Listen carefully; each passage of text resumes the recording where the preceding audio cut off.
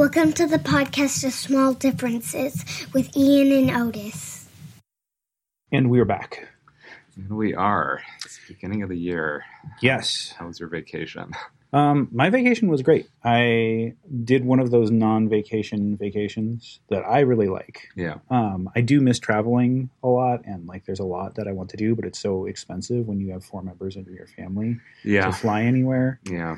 So we stayed home. I hung out with my kids a lot. I did a lot of cooking and cleaning, which I enjoy doing. It was very relaxing. It's, I'm sad that we didn't get to record any podcasts over the break, but it was very nice. It was nice. Yeah, I mean, I can tell you, as much as I would have loved to record, I was so wiped out by the end of the year that I just needed the break. I'd like to take this moment to blame you for us not recording. You and your Hawaii vacations and whatnot. Yeah, and I mean, it was not just a Hawaii vacation. It was we left our kids at home. What? Yeah. By what sorcery does one manage this? Grandparents, man. They're the best. Yeah. No. Yeah. And then, after that, it was pure survival mode with the preschools closed. Yes. Yeah. No, the preschool being closed, well, that was the case for us too. So it's hard to do things when you're a parent and the preschool is closed. Yeah. Next year is my youngest gets into kindergarten. Oh, wow. And you're just I'm so happy. Yeah. That I don't have to deal with preschool anymore. I do look forward to being in that scenario. We are several years away. It's an expensive time of life. Ian. Yeah. Yeah. But that said, I'm glad to be back. I feel like I've had a pretty decent start to the year, so I'm happy about that. It's good to hear. It's New Year's, and people start thinking about New Year resolutions, and I thought it would be a good time to go into a topic which I think has something in common with New Year's resolutions, and that's OKRs. Oh, yeah. That's a bit of a joke. OKRs are not supposed to have anything in common with New Year's resolutions. Which is kind of funny because I actually personally use them for that purpose. I do too. Yeah. Right. So we'll give a little definition, and then I'd like to get into why I'm disappointed with OKRs as a thing. So it stands for Objective and Key Results. And in San Francisco, in tech, I feel like everybody uses them now. Yeah. So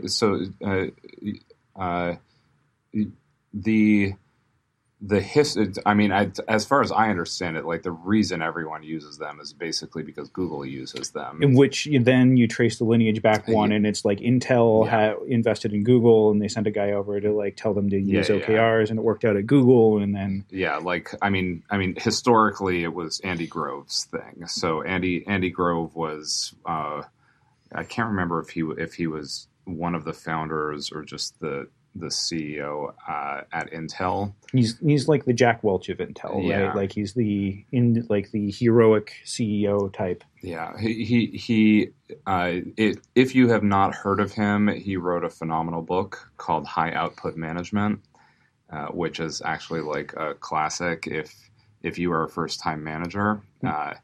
Some of the stuff in there is a little bit dated, but the idea of how you should think about your job.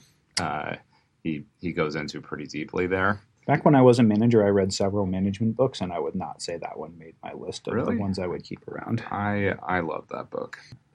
So the idea behind OKRs is yearly or quarterly or whatever cadence it's supposed to be. I think most companies use quarterly. It's kind of supposed to be a quarterly thing. You get together as a company, and you decide what your goals are going to be.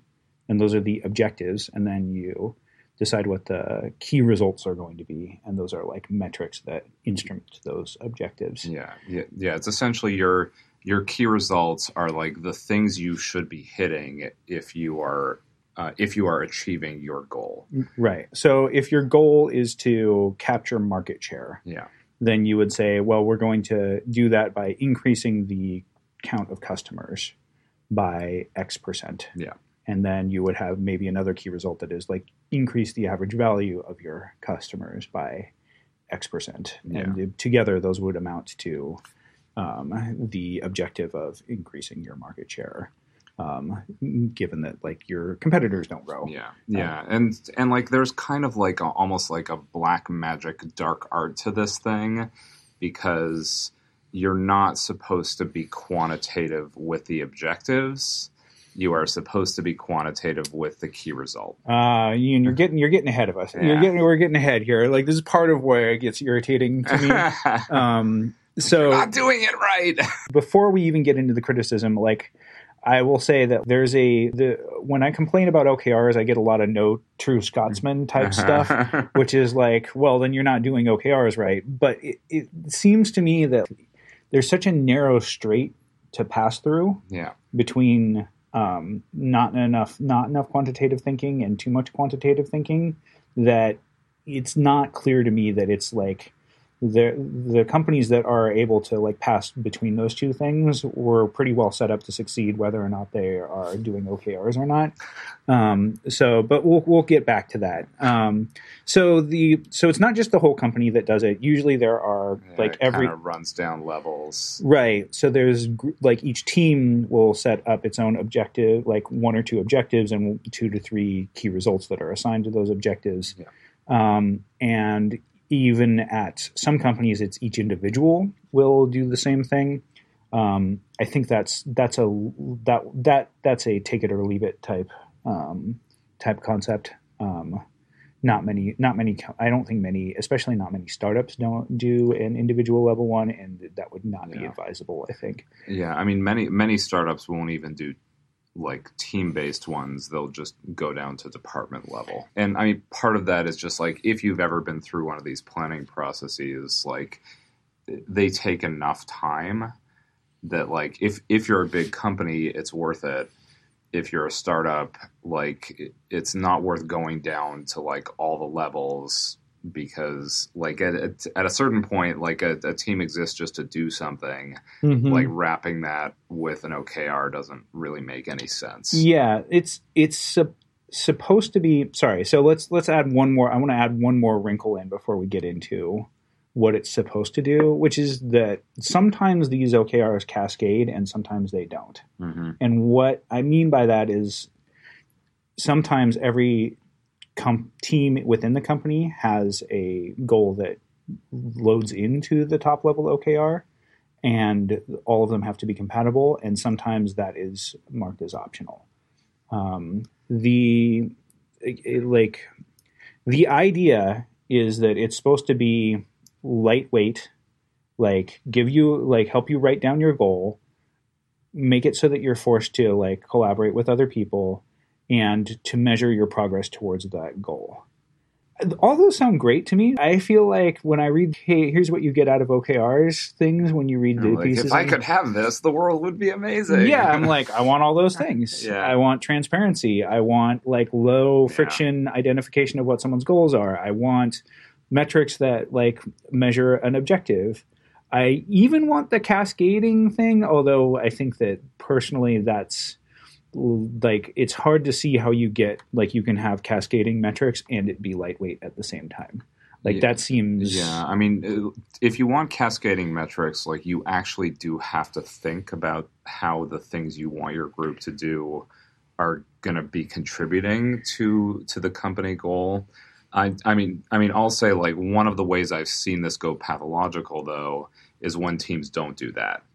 And they basically just use the OKR process to write down the stuff they want to do and how they're going to measure it, like, but don't actually put enough thought into thinking about, well, like, should we be doing those things? Yeah. So I think you're more of a fan of OKRs than I am. Yeah. I want to work through several levels of what I think about OKRs. One is like, I'm disappointed with OKRs. Yeah. It's like they don't deliver on what they promise. So I just want to clarify, right? I am not a fan of OKRs, right? And what I mean by that is the or the pedagogical or philosophical concept of objectives and key or the business label of the activity Mm-hmm. of like objectives and key results, Mm-hmm. where like you can say like, here is the recipe, this is the right way to do it. If you're not doing it this way, like the reason you're seeing all the problems is because you're not doing it right. And blah, You're not blah, going to blah. know true Scotsman me. Yeah. Okay. Like I am not like I have found with almost everything, the moment that like you put a label on it and write a book on it, it will inevitably fail for whatever it is you're trying to do. Right, because it almost always becomes a cargo cult for most of the people who read the book. Exactly. Like at that point, like people start optimizing towards the process, and they like miss the first principles of like, why does this thing exist and what is it trying to do? Mm-hmm. So in order to make this useful for people, I feel like there's I want people to walk away from this conversation with two things. One, either like, I'm not going to do OKRs, I'm going to try and get whatever OKRs are supposed to deliver some other way. Yeah. And I think that's the Otis path, right? The path that I lean toward, although I'm, strong opinion weakly held.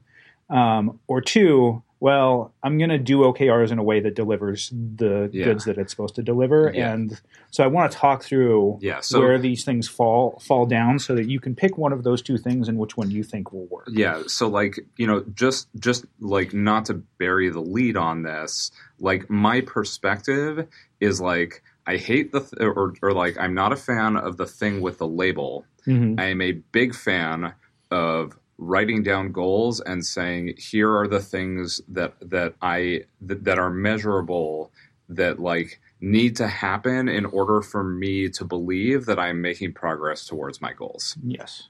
Right. That part I'm a very big fan of. Like that is it.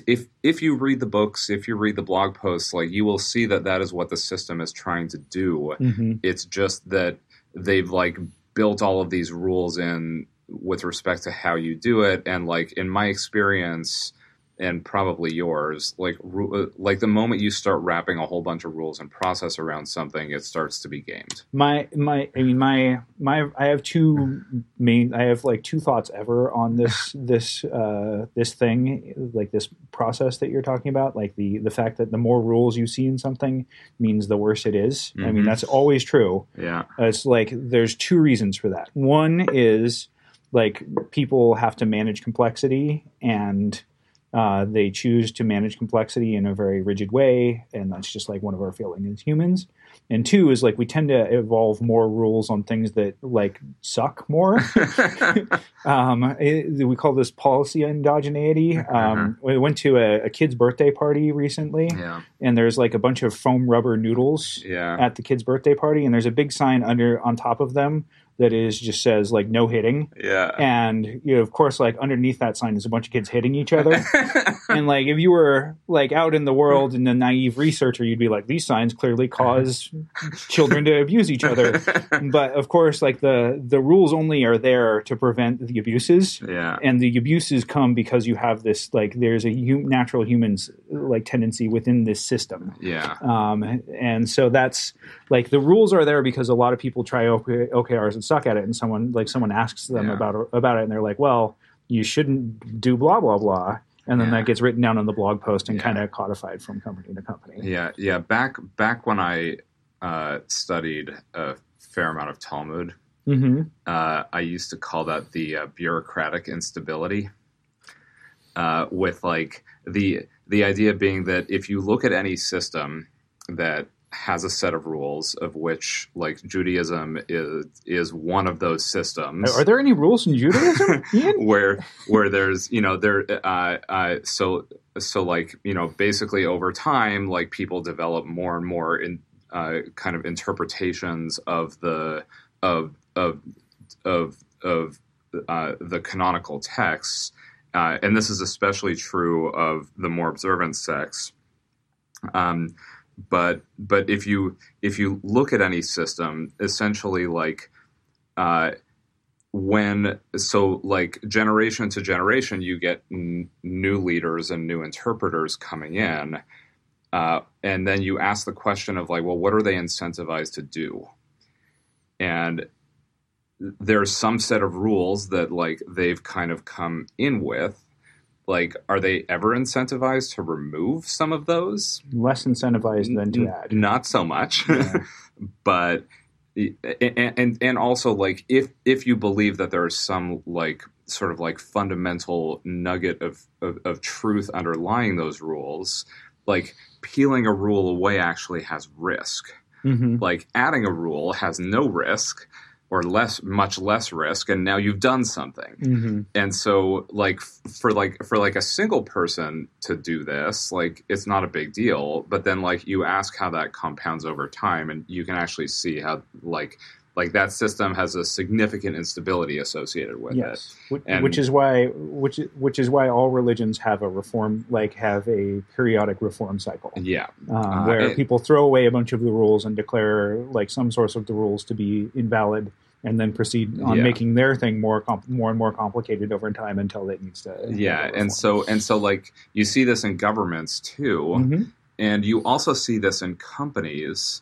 But what tends to happen in companies is, like, when the rule set gets like too oppressive, the company tends to get mismatched for the commercial environment and then gets killed. I mean, I think there's a key.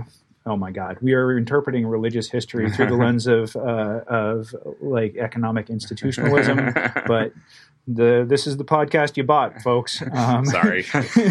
No, I'm not sorry. Yeah, I'm not sorry either. Yeah, this is fun. Like, we should reboot the podcast as, like, Judea history and like behavioral economics. Anyway, so the thing, religions have a built-in, like, identity that makes it so that, like, the reformers still want to call themselves, like, if you're a reformist Jew, guess what's in that? Mm-hmm. Jew. Like, you don't want to just bail on this thing that is a part of your identity. Mm-hmm. Or at least it takes centuries and centuries for those identities to evolve so that you want to bail on them. When a company gets a sclerotic, like, institutional culture, you know what you do? You leave. Yeah. Because company should not be part of your identity. Well, I'm like a late millennial, so I don't believe that a company should be part of your identity in a strong way. Yeah, but it's basically like, when Yahoo is collapsing, you move to Google. You don't go down with the sinking ship. Yeah, I mean, at least that's the way our generation views it. I think there are other generations that view you, like, I guess you just strap yourself tighter to the ship and try to hang on. Yeah, but like, the idea being that, like, I've sort of seen this, like, as things get iterated on, just like stuff gets added, it doesn't get peeled away, mm-hmm. and that's because, like, a lot of people end up missing the first principles for why the thing was built in the first place, and then they like anchor onto the process and not the reasoning, mm-hmm. and so, like, you will oftentimes see people just coming in being like, well, this part of the OKR system doesn't work, so we'll just add another thing in, as opposed to saying, like, oh, well, this part isn't working, so maybe we shouldn't do that part. Yeah. And, like, let's see what happens if we don't. And honestly, with something like OKRs, is vulnerable to that because like, there's a company that's like, I'm going to do OKRs, and you're like a manager in the finance division, let's say. And you're like, I don't, like, we shouldn't lose money or make mistakes? Question mark. And then you're like, you have to find some way, like, you want to be a team player, so you, like, have to find some way to make to shoehorn something into the system. Yeah. And you're like, of course I should write OKRs. Right. The balance sheets should tie out. Right. And Okie and then someone tells you that's not how you do it, and then you have to add your edit to the great book of OKR. Yeah. And so, like, I think over time, the rules become kind of incomprehensible. Yeah.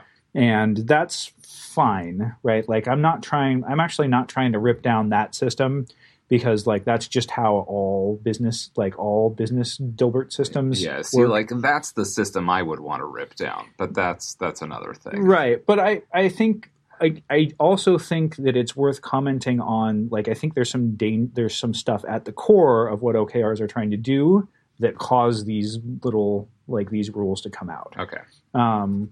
So I think the key choice of, like, there's two promises that like we'll start with I am disappointed, right? I am like there's two points I want to make. One is like I'm personally disappointed with OKRs. That doesn't mean that they're bad. That just doesn't mean that just means I don't think they deliver what they promise. And one of those reasons is like people promise too much. The other thing I want to like explore more because I'm not so sure about is if you were a company that needed to focus more and get better at goaling, would implementing OKRs help? Yeah. And that's a tougher question to answer, I think. And I have a less religious opinion on that. Yeah. So the disappointment, I think, basically stems from one thing. And it's that it promises to be a lightweight alternative to planning. And there's an option to cascade your goals. And it's like, that's a toggle. It's a one toggle. It's not two toggles. You can't have both of those things be on at once. Yeah. If you choose to cascade your goals, it is not going to be a lightweight. You have to build a real plan, and you have to like come up with an idea for how these things should work, and then like make sure that it all ties in. Like I don't see how that could be like that. Like if your company is bigger than, I don't know, 20 people, then that's no longer a lightweight like proposition. Yeah. So, I mean, I definitely agree with you on that. Like one kind of addendum I would make to that is that basically if you don't choose the cascading option, I don't actually see how the system could possibly be useful. Let's get to that, right? So the other part where I feel like this maybe isn't a toggle, but it maybe isn't two toggles. It looks like it's two toggles. It's a decentralized goal setting system, and there's a cascade, right? And then there's a third toggle, which is like this will give you focus as a company, and it's a decentralized goal setting system. Yeah. Again, like we already explored how like if it's a cascade, it's going to take some time. Yeah. And if it's a cascade, it's not really going to be decentralized anymore. Yeah. Right? Yeah. So I mean, it's not really decentralized, right? I mean, I am talking about the promises, right? Like it's like you read, different people promise different things, so you don't want to hold the whole system, but it's supposed to be like a fun set your goals and contribute something to the bottom line. In a highly aligned corporate culture, where so like most of the stuff written on this were written by like people with like COO type backgrounds, and I don't like when they say decentralized. I doubt that they're actually like thinking about it from like a purely like everyone decides what they want to do independently. Sort of scenario, because like if you look at the system as designed, especially with the cascade, it's not decentralized. It's actually just interface driven. So the idea being that like if you are a group within a company, you don't have to know about everything that's going on in the entire company. You simply need someone in the chain above you to define what your interface is, right? To like basically say like to essentially say like here is the thing your group exists to do, and here is your relationship to other groups who also contribute to that overall goal. Like if you have that clarity, then you can actually plan independent of all of those other groups because your interface is really well defined. And in that sense, it's decentralized. So like talking to some of my friends who are at Google, like the reason this system works so well at Google is because like Google has designed its groups to fit into the OKR structure, right? So like there is a group whose responsibility is site reliability. Like that group does not have to worry at all about like, basically about the engagement metrics for Gmail, right? What they have to worry about is like is like how many nines are on the uptime of their system, and like what is the revenue cost of like any downtime that like they see, and like given that they know that their objective is site reliability. Mm-hmm. Like they can look at, well, the previous year, like here's all the problems we saw, blah blah blah. They can write a set of objectives that will meaningfully contribute to that, and do their own key results, and like they don't need approval from Google's CTO. Right. So it's supposed to be decentralized, meaning they don't need approval from the CTO. Exactly. The goals are supposed to be like you're supposed to take your lead from the company goals. That's right. And that's what it promises to be decentralized. Yeah. Right. Yeah. I mean, I feel like the hard part for startups, as opposed to established companies, is that so in an established company like Google, they can actually like their goals don't change that much over time for 95 to 99% of the company, so they can actually build their groups around those goals. I mean, startups don't work that way. I'm going to go even farther. Like this is something like to me, like using like getting this, like it's not quite true that like the SRE team's goals like are orthogonal to the rest of the company, right? Like we've definitely both heard stories of like the team whose job it is to drive down cost at Google, not approving money for the other team that's job is to do this other thing. Yeah. But it's possible like that's like more of an edge case at a large company. You have enough specialization where that is more of an edge case than not. Yeah. At anything smaller than 1,000 employees, that is a laughable dream. Well, right? and especially for a startup where like you haven't hit flight level on the business yet, right? So like you actually do need to decide like every year, every quarter, the earlier you are, like it could actually even be like every week, like what you need to be working on to like be moving the business toward, towards profitability or towards viability really. And like the interfaces between all the teams like kind of get meshed together as you like work through that process. Yeah. And to me, that's where I feel like the OKR promise is that you get to like kind of set your own goals that are in line with this other goal, but you get to set them. But in practice, I feel like that really can't work. Like you really need a lot of buy-in from other teams in order to make this work at small companies. Yeah. So that's that portion of why. Yeah. So like I would say that is 100% true, and like the process like as written, sort of like the platonic process of this thing, like maybe works at like super large companies. It works better at super large that companies. Like throw off cash and don't have to worry about very much. The key is labor specialization, I think, right? Like when you have a lot of specialists, then these like staying in your lane when you're a specialist is a really good idea.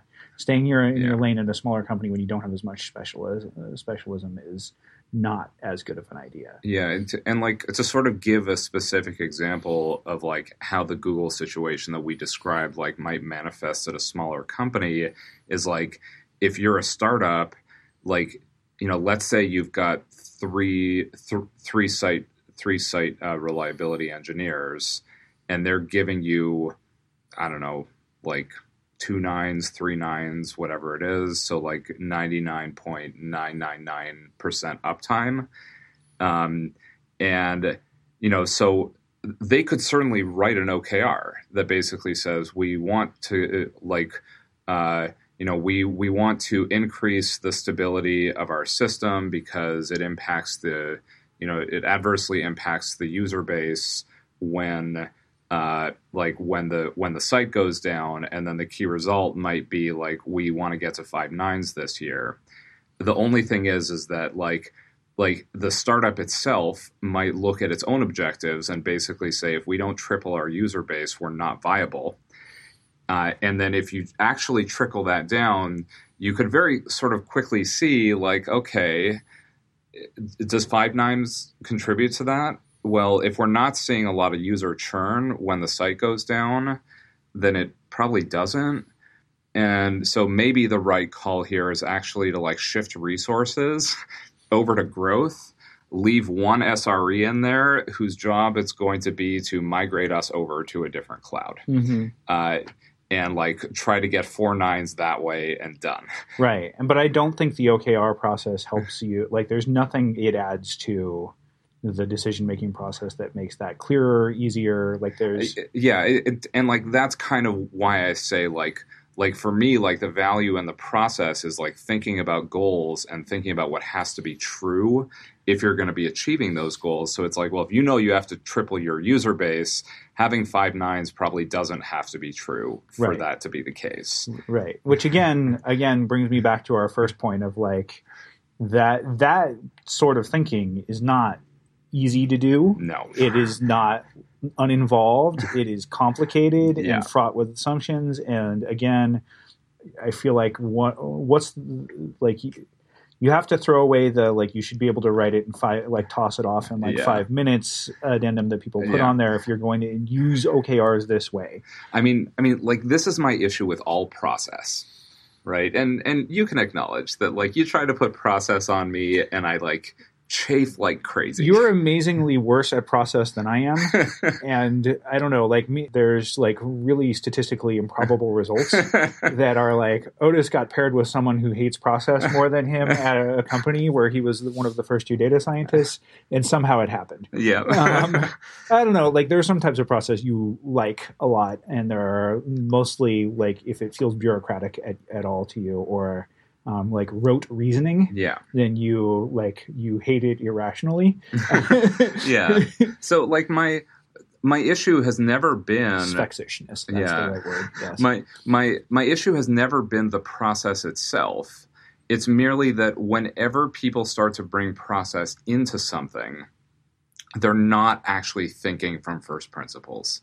They are just cargo culting a bunch of things that they've seen, and then whenever they see something break, the solution is not to take a step back and essentially say like, well, what did we do wrong here? It's to like add another layer in and add another layer in and add another layer in. And like I just like never seen one of these where someone actually like does the hard work to sit down and say like, what are we trying to get out of this? And therefore, like, what do we have to put into it? Right. So what people want out of their OKR system is they want simplicity. They don't want to spend all of their quarter planning for the next quarter and then have all those plans be thrown out. Yeah. They want transparency. Like they want everyone's goals to be easily understood. They want alignment. They want to be working on stuff that everybody agrees that everyone else is working on stuff that matters. There's one more thing. It's the one we were about to cover. Focus. They want focus, right? Mm-hmm. So, and again, this is one where the promise is you will get focus out of OKRs, and I haven't actually seen that.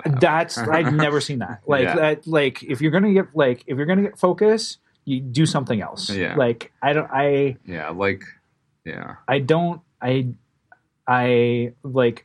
know how you set up the system to deliver focus, at least within OKRs.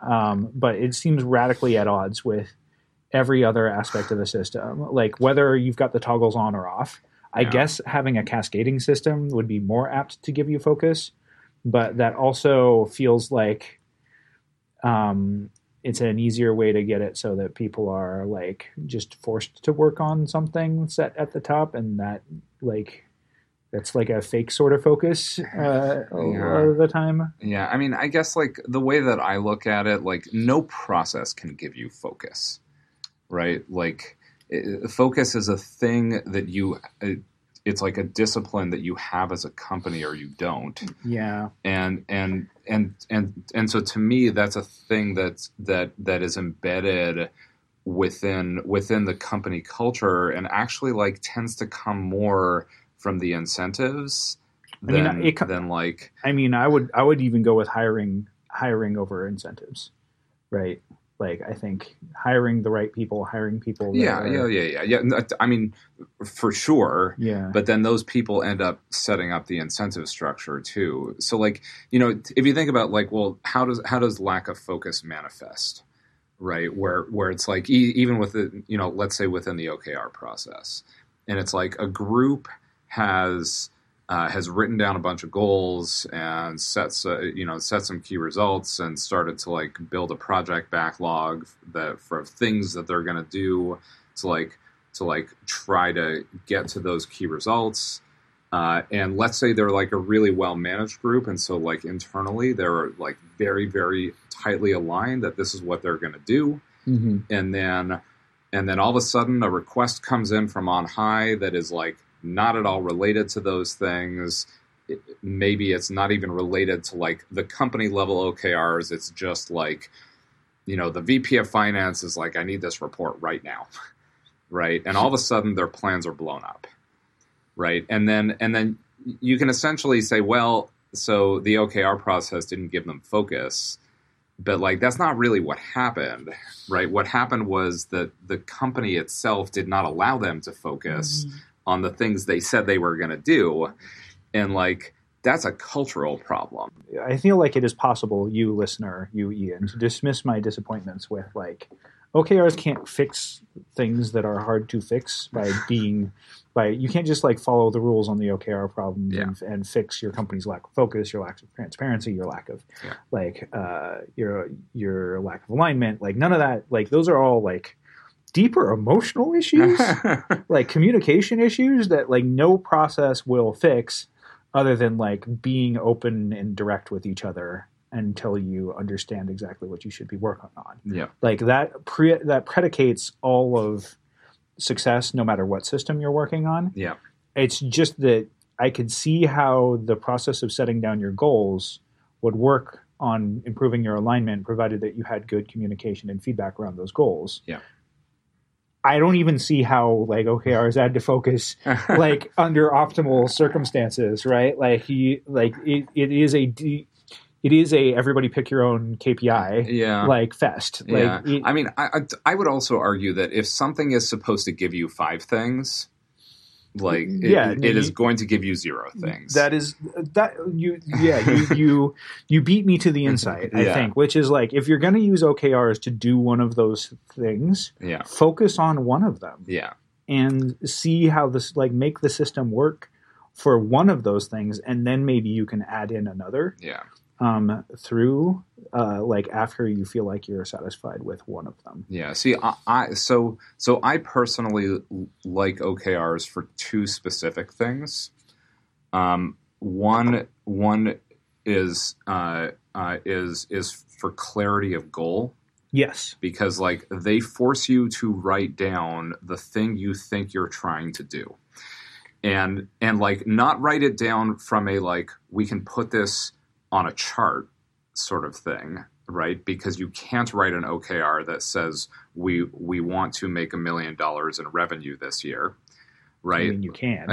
Well, I mean, you, like, it's doing it wrong. Yeah, well, in a certain sense. Like, the part of the process that I like is that it is forcing you to make qualitative statements about the world when you write your goals down. Do you feel, in your experience, that's the part of the process that is most apt to be skipped with tragic consequences? Yes. I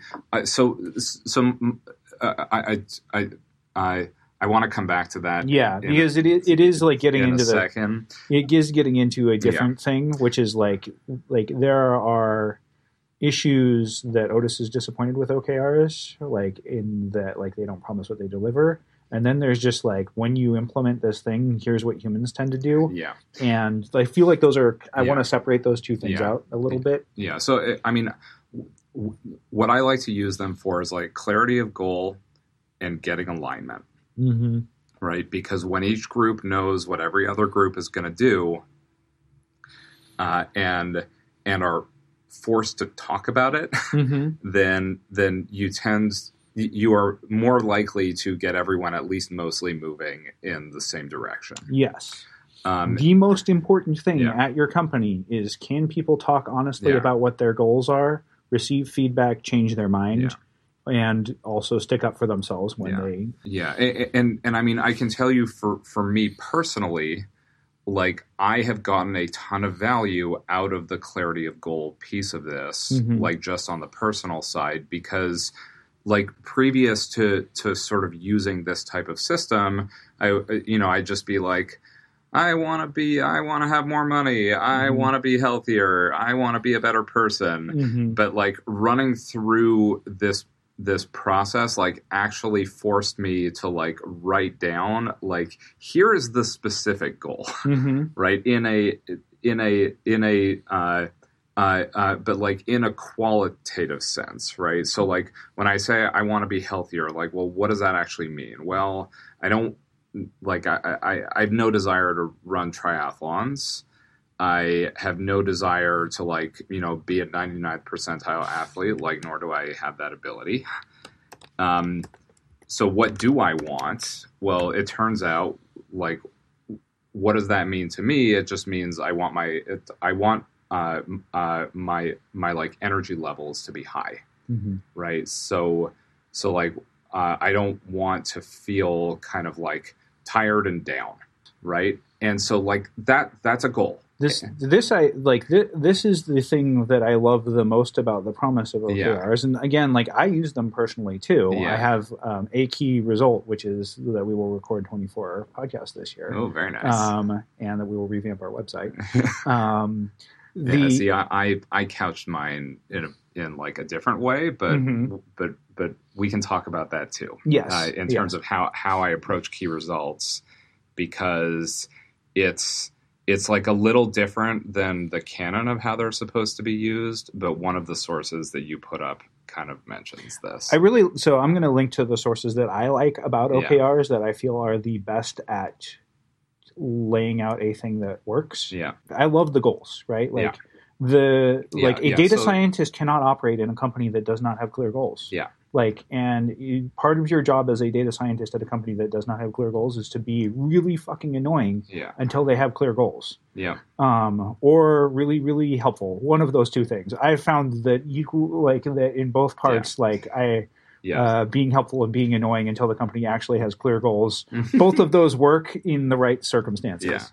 Yeah. So that I love. I love that it acknowledges that you have an objective that is qualitative. Yeah. And then it says, like, it admits the thing about the world, which I believe, which is there are real things out there, and then there are measures of those things. Yeah. And those things are not the things. Yeah, the measures are not the things. Yeah. The measures are not the things. Yeah. I love that aspect of it. Charlie Munger actually has that principle encoded in one of his one of his mental models, which is and this is also one of my favorite mental models, that the map is not the territory. Yeah, I forget. There's somebody, it might be Foucault or someone like that who said that originally. But it is a really important thing for a data scientist to remember, is that, like, you're forever instrumenting reality. Yeah, you your measurements are not reality. Yeah.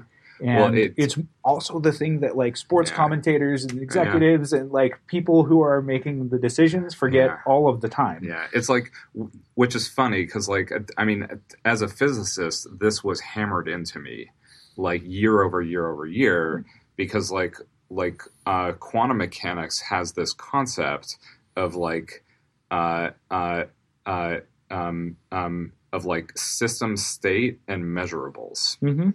And the measurables collapse the system state famously. And so like reality is sort of this, like, abstract thing that you can't it's its own thing that you can't actually get at, but that you can operate on. So the measurables are known as like operators. Mm-hmm. So you operate on reality to get a measurement that, like, changes reality in certain ways, but in the classical world you don't really have to worry about that. But the measurement is just giving you information about reality. It is not reality in and of itself. Every branch of social science has as a version of this language, right? Yeah. In psychology, like, they talk about instrumental variables, which don't, like, measure a behavior. They measure a mental state, Mm-hmm. right? But you clearly, the instrument there is like it's an imperfect measure of something. Is that what that word is doing? Economics has like forever, like if you're doing any analysis in economics all the time, you're forever reminded that you're just like playing around with phenomenological data that like theoretically stands for something real, but maybe doesn't. And then the one where it's really bizarre to me is like statistics clearly has this encoded in the notion of a parameter in a statistic, which is covered in every undergraduate textbook, and as far as I can tell, never revisited again ever. Yeah. And then when those things are used, they actually tend to describe them as though they're reality. They're also like used. I don't know that people are careful about how they use that language. Where it's basically like, well, variance is not reality, Mm-hmm. right? That's a measurement of reality. It is a function of how you've chosen to sample something. Mm-hmm. And like the form it takes is connected to the explicit or implicit model that you have decided to use, like in that measurement, Mm-hmm. Which is like and like when you don't think carefully about that, that's how you get into scenarios where like you bet a bunch of money and you've missed the long tail. I mean, I think there's so many opportunities to not think clearly about that. Yeah. Like it's not clear when it applies and when it doesn't apply. It's a real shame that it's kind of introduced and then just kind of like like passed over. Yeah, or at least it was to me. Like, no, this is the first principle. Know when you have a parameter and know when you have a statistic. Yeah. Although maybe you only have statistics. Okay, so that like what to get back to the point, like I really like goals. You need to like have agreement about goals. And then there's a lot of the chuff around the system that I think really detracts from. Yeah. Like I am not sure that the part where I am going to take a step farther than my disappointment and say that I'm actually skeptical that this adds value is I think writing down your goals adds value. Mm-hmm. I think at the top level, writing down the things that instrument your goals adds a lot of value. And then I'm like, does any of the rest of this matter? Does any of this take an organization that wants to achieve transparency, focus? Like, does it help? So I would argue we should throw that away because it clearly doesn't do those 5 things. No, but like pick the ones that are most important. Right. So I think I stated the ones at least I think are most important, which is clarity and alignment. Alignments. I feel like alignment. I feel like focus is the one that I would rather have. I think alignment's my top one. Yeah. Transparency and focus would be tied for those for number 2. Yeah. I mean, I guess the way that I look at it is like, I mean, so I'm not sure. Like, I don't love transparency as a thing. Mm-hmm. Like, I think like, hey, it's great if you work at a company that has it, but like transparency is a tool. Right? Yeah, but like, I mean, there are transparency some of your objectives is really. I feel like that is a really good thing. Yeah, but it's like, you could have that in any process. Just stick them up on a company wiki. I mean, it's not a. I mean, I would argue that without like something like Purdue or what Google puts has a really enforced thing where your OKRs end up on your like homepage that you can like then look the person up in the company directory. I mean, sure, but you don't actually get transparency out of the process. But like all of that is independent of OKRs, right? I mean, like you could have everyone running their own goal setting process. So I agree with you. I'm saying like say that you're a mediocre company. Yeah. At any of all 3 of those things. Yeah. And you want to improve. Adopting OKRs. Is this gonna work for you? Sure. Okay. Yeah. So I would say like OKRs will help you, if you are already moving in the right direction, right? And right? And it's not like Yeah. one of those things by virtue of you opting into OKRs. It's like, well, you just by guarantee- doing this, we're going to fix everything. Yeah. I mean, this goes back to your question that I like routed around, which, you know, you where you were basically like, have you seen issues around like people not putting enough time into the goal setting? And I would say, like, yes, that is like when the process goes badly, that's the first thing that goes wrong. I'm gonna do a power ranking on stuff that I think goes wrong with OKRs, the process, and I'll start with number one is like not enough attention is paid to the qualitative aspect of the O. Yeah, and like I've seen that manifest in a couple of different ways. It's the harder thing to do. Like it's certainly like it is hard. I've seen it manifest in like a group already has has essentially already decided what it is they're going to do before the process even starts. Well, I'm going to blame that one on the quarterly cycle a little bit too. Like every modern software company is constantly developing one thing and then making plans to develop the next thing. And like sometimes the quarter arrives and they're just like, oh, my OKRs are around this project that is halfway through, right? I don't know. Like I don't think that sets like I think that's partially like at least part of the problem when you end up with a bunch of like the OKRs around the thing that we already halfway built. So I mean, while in principle I agree with you on that, I've also seen like so much nonsense like fill into that process because of something the group believed. And they like weren't willing to sit down and like reason about whether that belief was contributing to the company goals. Mm-hmm. But they had that belief, and so they're like, all right, well now we're doing this process. How do we write this down as an objective so we can keep doing it? Yeah. I and that's where I'm torn when I see that in process like happening.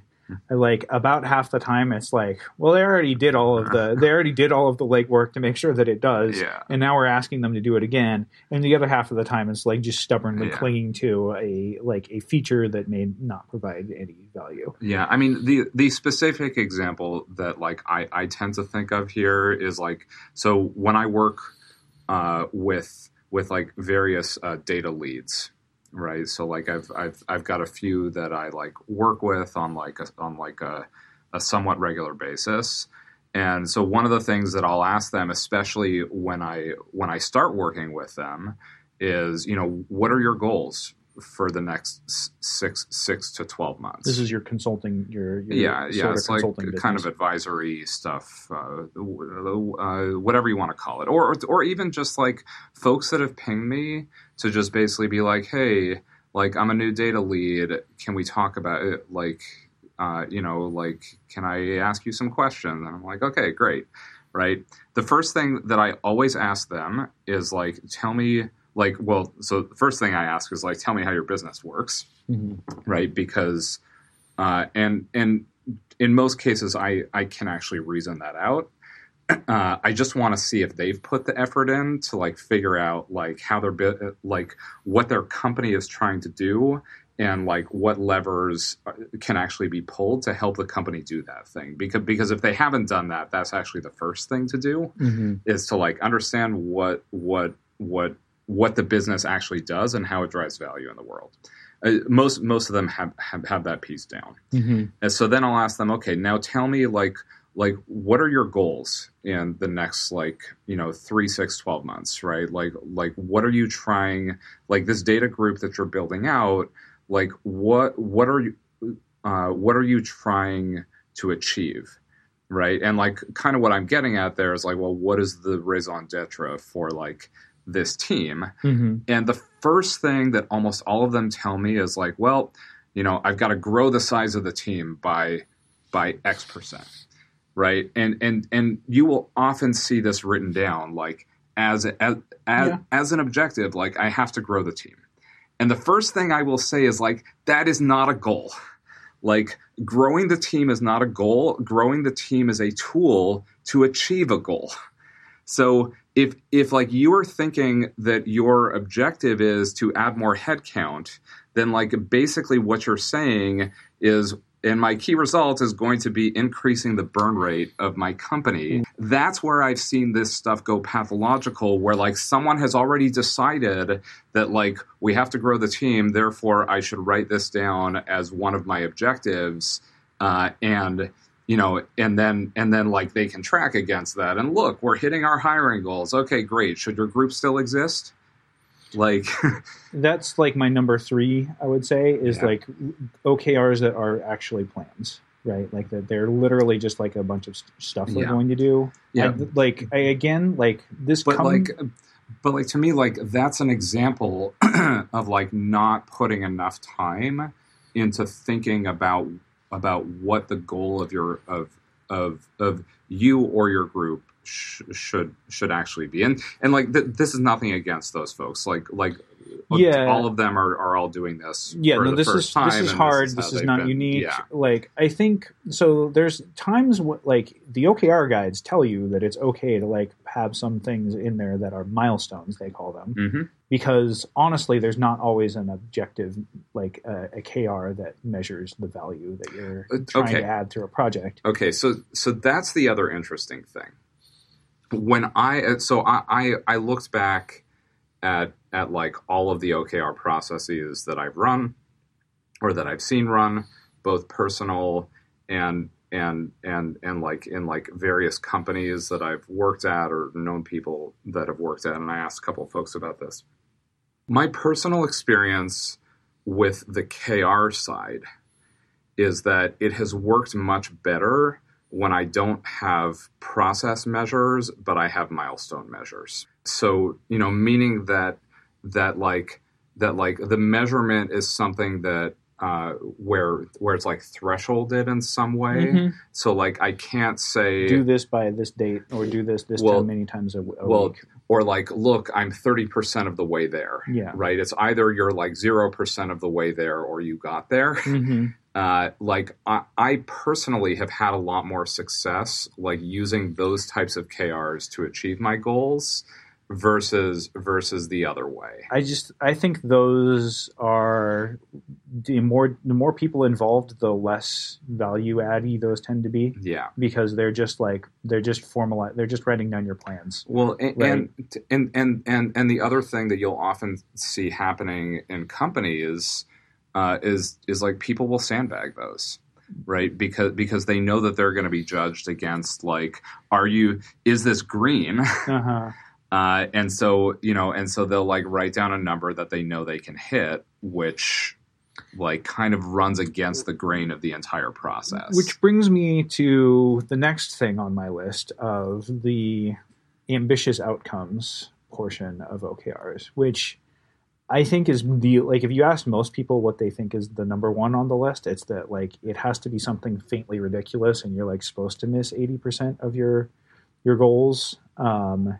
And I think the people like the I've heard it the other way that you're supposed to hit 80% of your goals. Yeah.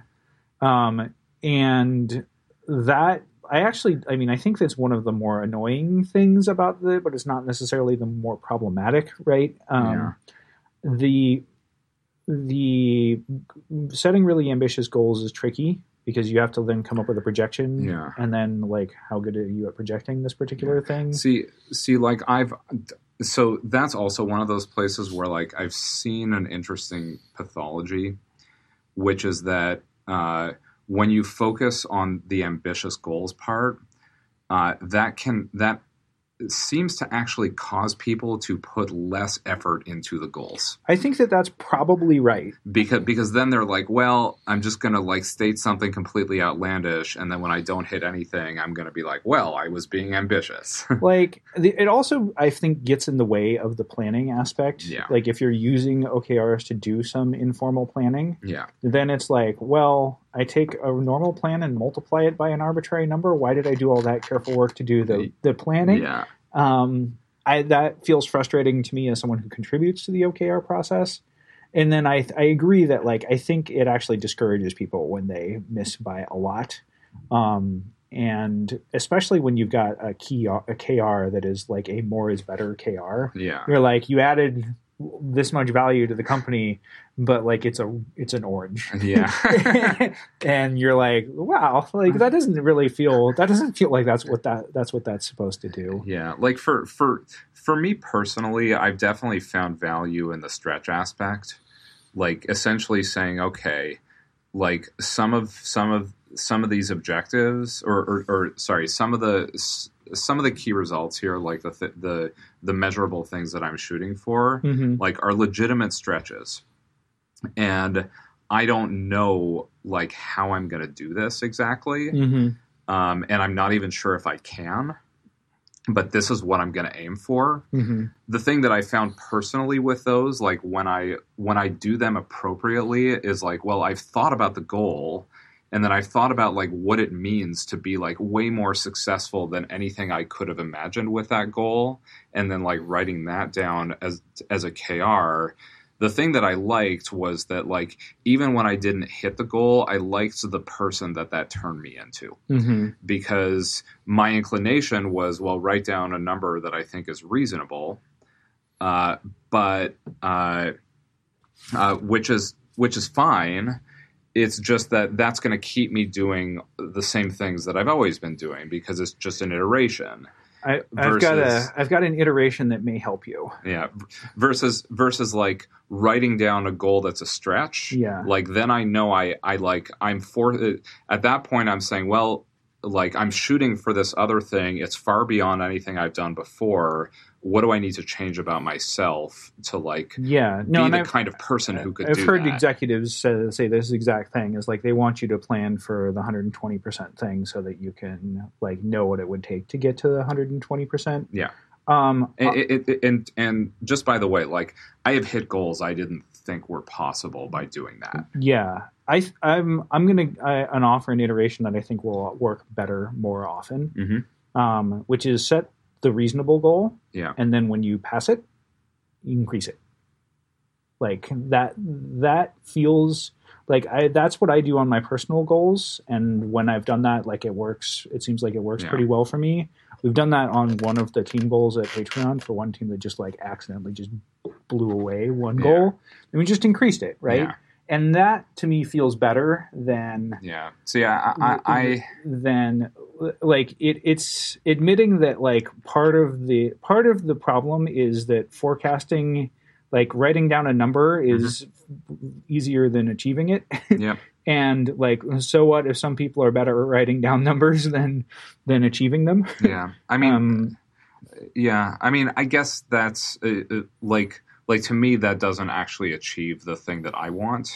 Because like if you write down a number you are sure you can hit, like you will do the same things that you have been doing. Well, I mean, presumably you would be picking a goal that involves some behavioral change altogether, right? I mean, in that case, then it's a stretch, right? Okay, sure. Because like if you know you can hit the number, then like, you know, basically blowing through the number just means like, oh, my strategy was working better than I thought it was. I didn't need to change anything, right? Which is fine, right? Like there could be scenarios where that's fine. I know for me personally, most of the time when I write down a stretch goal, like that's not the thing I'm looking for. Yeah. Like, so for me, all of my goals are stretch goals. Yeah. It's like I have stuff going on in my life and I assume that I can handle that. And then when I want to, you know, when I do my beginning of the year OKRs, I was like, well, I'm going to pick something that I want to do that I haven't been doing. Yeah. And I'm going to pick like an achievable thing. Yeah. And if I get past that, then I will be like, well, did this work? Does this make me feel, do I want more of this? Yeah. Then I'll revise it.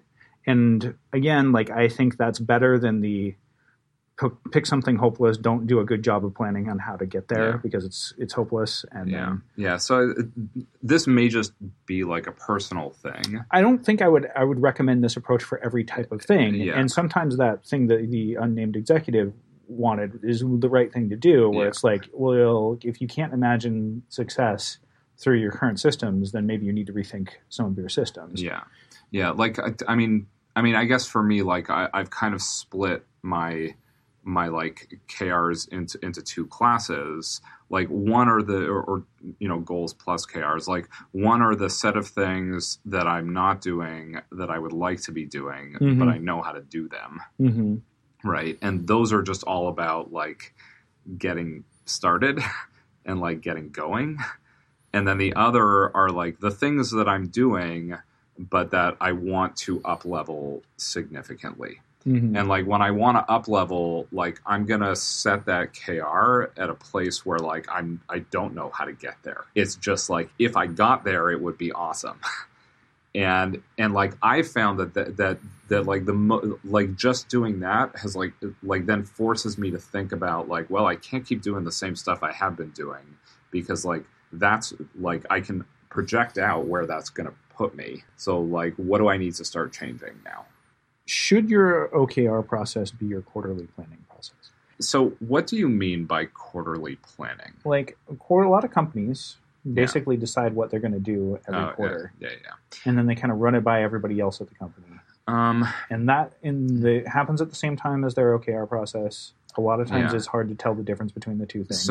So like when you say quarterly planning, do you mean like deciding what projects to work on? Yeah. So I know that not every company does this, but I think enough of them do. Yeah, I mean, I like those two things are clearly connected. If you know me, then you know that I would advocate for not having a quarterly planning process. This is another one of those things where somehow you staked out a position even more extreme than mine, which is similar, that like I think you should have a quarterly alignment process. And not a quarterly planning process. Yeah, like what I prefer is that people sit down every quarter and just do a sanity check on the goals. Yeah. Basically say, well, is this still the goal? Do we need to shift where we're going? And then like after that, like you can leave it up to the groups to figure out which projects they need to be working on. I mean, I'm actually like kind of quite Darwinian about this, where it's basically like, okay, well, there's a group, they've got an OKR, they've got a set of goals, we all agreed on those goals. Are they actually doing things that get there? If they're not doing things that get there, like the answer is not to layer on more process, it is to fire the leader of that group. Like that's, I mean, because like they are simply not executing on the thing that they are supposed to be doing. Like find someone who can. So I want to take a quick aside to tell a story about Ian. This morning we ran into someone from a software company that we both know that has a problem in the software that is also well known, and the person who is part of this software company saw Ian. And in my mind, I was like, how long before he brings up the thing? How long before he brings up the thing? And it was about 4 or 5 seconds, I want to say. Like we got a hi and a hug, and then it came out, and the other person was extremely uncomfortable. So, Ian, I was just trolling him. Okay. Just this is our monthly check-in on Ian being a jerk about things. I'm less enthralled with that view of things, because I think if the leaders, like the leadership, should not be just setting up little business units and then having them run independently. Oh, I know that's not what you're saying. That's not the thing I'm advocating. I'm not this. I know that you specifically don't want that. You want accountability, but you also don't want. There's a subset of good leaders that are like trying to make sure everyone's aligned, and then are also holding people accountable in the way that you're talking about, where they're like making sure that the goals are good. And then are they achieving the goals, and then working with the person to like communicate where and why, and working on things to improve. Yeah. And then there's another subset that are like, look, you're the head of, bubble ops, like, and you didn't hit the target. Like, what else am I supposed to do? And the answer, I guess, is nothing. And I feel like that's as like they're equally represented out there in the execosphere. Yeah. I mean, I guess like the thing that I'm saying is that I have never seen a heavyweight planning process where project backlogs and roadmaps have to be heavily vetted. like I've never actually seen that drive the value and the outcomes you want. There's some amount of vetting that I think is necessary to like make sure, and I think when you've got drastically different levels of experience at the company, that I mean, makes a lot of sense. Like there are things around like appropriateness, to like do a certain. I think for like a certain set of decisions. To me, like the amount of process necessary on like should we do this project, should we not do this project is like inversely correlated with how tight knit your product team is. Yeah. Right. Like if your product team is all in lockstep, they all agree, like they have good, healthy agreements and disagreements about what to do, then you don't need any vetting at all. Right. Yeah. When you've got a new product team or one that doesn't communicate that well or one that doesn't agree with each other, then it's like process time, baby. Yeah. So I mean, I'm not necessarily either advocating for like no vetting, right? And like, well, I mean, I think you're saying what I just said. Yeah. It's just like you see the output of a cohesive product team as you don't need a lot. You don't need a lot of process. That's good, right? Like, or like I see the output. It's not necessarily of a product team. We should probably do another podcast on this about like where product fits in, because I think I have a different opinion on this than most other people. That said, like basically what I'm saying is if the local leadership is effective, you should not need a heavy planning process. You are 100% correct. Right? And it's also not clear that heavy planning adds anything to poor local leadership. So like that's the thing, right? That like the bottleneck here is the local leadership. People tend to respond to poor local leadership by adding more heavyweight planning. Like that doesn't help. Yeah. Because like the facts on the ground can change, and if your local leadership doesn't understand how to respond to that, like they don't know how to change the backlog. Yeah. Like they don't know how to kill projects that are no longer value added. And like let me walk back I really agree. I want to emphasize the way that I agree with you on this, which is that like sometimes you need to force the people that are making your product decisions to talk to each other. Yeah. And that is adding process. Yeah.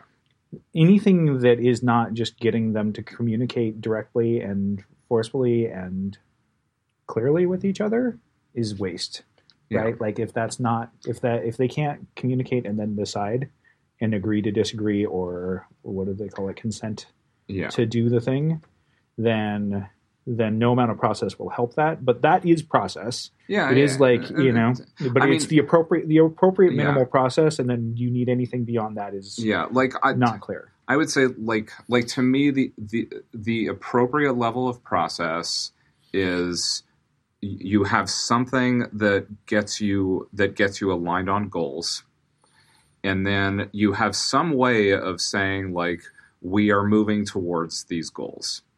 And then, like, when you come talk to each other, right, like, anyone from the outside can then look at that and essentially be like, great, you're moving towards the goals. Or they can say, we don't see how the work you're doing is moving us towards the goals. Please explain that to us. Or they can say, well, we have now looked over the last, 5 months, and we can actually see that the work you're doing are not moving us towards the goals. What do we do about that? Mm-hmm. Or they can say, oh, it looks like the goals are totally wrong. We need to realign, right? And just to maybe walk back to what I said a little bit, like I'm not necessarily advocating like someone doesn't hit their results, you fire them. No. It's just more like that is an indication that their local leadership is problematic. You have to go address that situation, right? Like you can't just like let it fester out there in the world. Like then maybe they need training or support. And, and if you try a few avenues there and that still doesn't work, then you need to look at flipping them out. I want to add one last thing in about OKRs, and then we should recap, which is that in software, a lot of the times your progress on something is nonlinear. Yeah. Like if you have an impact goal, Yeah. And you run like 5 experiments. Yep. The 5th one works, or the 3rd one works, or the 4th one works. Yeah. And the reporting process is definitely, this is where like the red, yellow, green thing that comes out of Intel looks like a chip manufacturer built it, because it's like, well, we were going to make 6,000 units this year, and we've got 2,000, and the quarter's almost 1/3 over, so we're green. Yeah, and that's just not how software works. So that to me, like, you're getting to the core of why I like milestone KRs and not process KRs, and the reason is like let's say that my goal is like make a viable business, right? Like we want to hit black this year, and I know that like one of my core issues is fraud, right? So like, but I also know that I don't know how to solve that problem, and so I can write down a KR that says run at least 100 experiments in fraud. Like that is a KR that I could write down. That would be a process KR, right? Or I can write down a KR that says identify $1 million in capturable fraud savings, right? Knowing that in order to achieve that, I'm going to have to run a whole bunch of experiments. And the difference between the two is that the second one can't really be gamed, right? Because like either you're hitting that money or you're not. The first one, like I can run all sorts of experiments. Maybe I even run 500 and I say, look, I'm super green. And then someone asks, well, how much money did you find? And the answer is, well, I found $15,000. And it's because I optimized towards the experiments that were easiest to implement and not the ones that would capture the most value. Yeah, what I'm saying though is like in the case of your identify X dollars of fraud, like you're red the entire quarter and then you're green at the end. So the red, yellow, green, I agree, is stupid. Yeah, so I'm not really saying I'm with you that like that's the right goal. I'm just saying that picking the right goal makes you look bad in comparison to a bunch of people who have linear problems. Yeah. So when I think about this personally, I actually don't mind the red, yellow, green, but it's not a quantitative red, yellow, green. It's more like as I'm executing on this, do I feel like I'm making progress? Yeah. So and that leads to me back to the disappointed list, which is like we've got a bunch of quantitative KRs, and then when rubber meets the road, like what do people really want out of this thing is like how do we feel about our progress? Yeah. And usually those red, yellow, greens get run through that filter of like, well, this feels like this is what we expect, so we're green, I guess. Yeah. Like, I mean, the big lesson to me, like as I've personally worked through these processes, is that there is a lot about the world that is qualitative and not quantitative. Yes. And when you try to make it quantitative, you can, like in the wrong context, you can actually make things worse. What do data scientists hate more than anything? It is a thing that has been inappropriately quantified. Yeah. What does Otis hate more than anything? Things that have been inappropriately quantified. I think like RBIs in baseball is my least favorite thing, right? It's an inappropriate quantification of something. Yeah. Or maybe like Microsoft's leveling system. That starts at like level 57? Yeah, it's like got some Skyrim shit going on in it, yes. Yeah. Okay, so to summarize, Otis is disappointed with OKRs. No, that is not like I have allowed my feelings to be... I vented my feelings on that. Ian did a good job of letting me express my feelings. We talked about some things that make them better a little bit, which I think is picking what you want to get out of your system, being really good at writing down the qualitative goals. Yeah. I don't think you need OKRs to achieve those things. Neither does Ian. We both seem to prefer using them as personal systems to like team or company orientated things, apart from like we feel like every single company can benefit from writing down their top line goals and trying to figure out what quantifies those. Well, and I would add to that, like I do believe there's value in the groups themselves then aligning around like, well, what are we going to do to support those goals? Right. So like, what should our goals be to support the company goals? I think I think I'm less aligned with that. I think the juice may not be worth the squeeze, depending on your company. So yeah. Oh, and I think the other thing is like Ian's much more of a fan of the milestones, which would be I have done I am X percentage of the way to goal Y. Well, or like X thing has occurred. Yeah, X thing has occurred as opposed to process goals, which are like I did X number of things. Right. I did X shits. Yeah. So hopefully that's helpful to you. I would love to hear back from other people. I know almost everybody in the world in software is dealing with OKRs on some level. It's the beginning of the year. You probably just finished filling out some slightly less than satisfactory ones. If you're the typical person's experience, you can feel free to reach out to us. We are feedback at smalldiffcast.com or at Of Differences on Twitter. You can also donate to us at our Patreon, which is Of Differences. We'll put a link to it in the show notes. You can find me on Twitter at IanBlue1. And I am at Old Jacket on Twitter. Thank you for joining us tonight. All right, thanks, folks.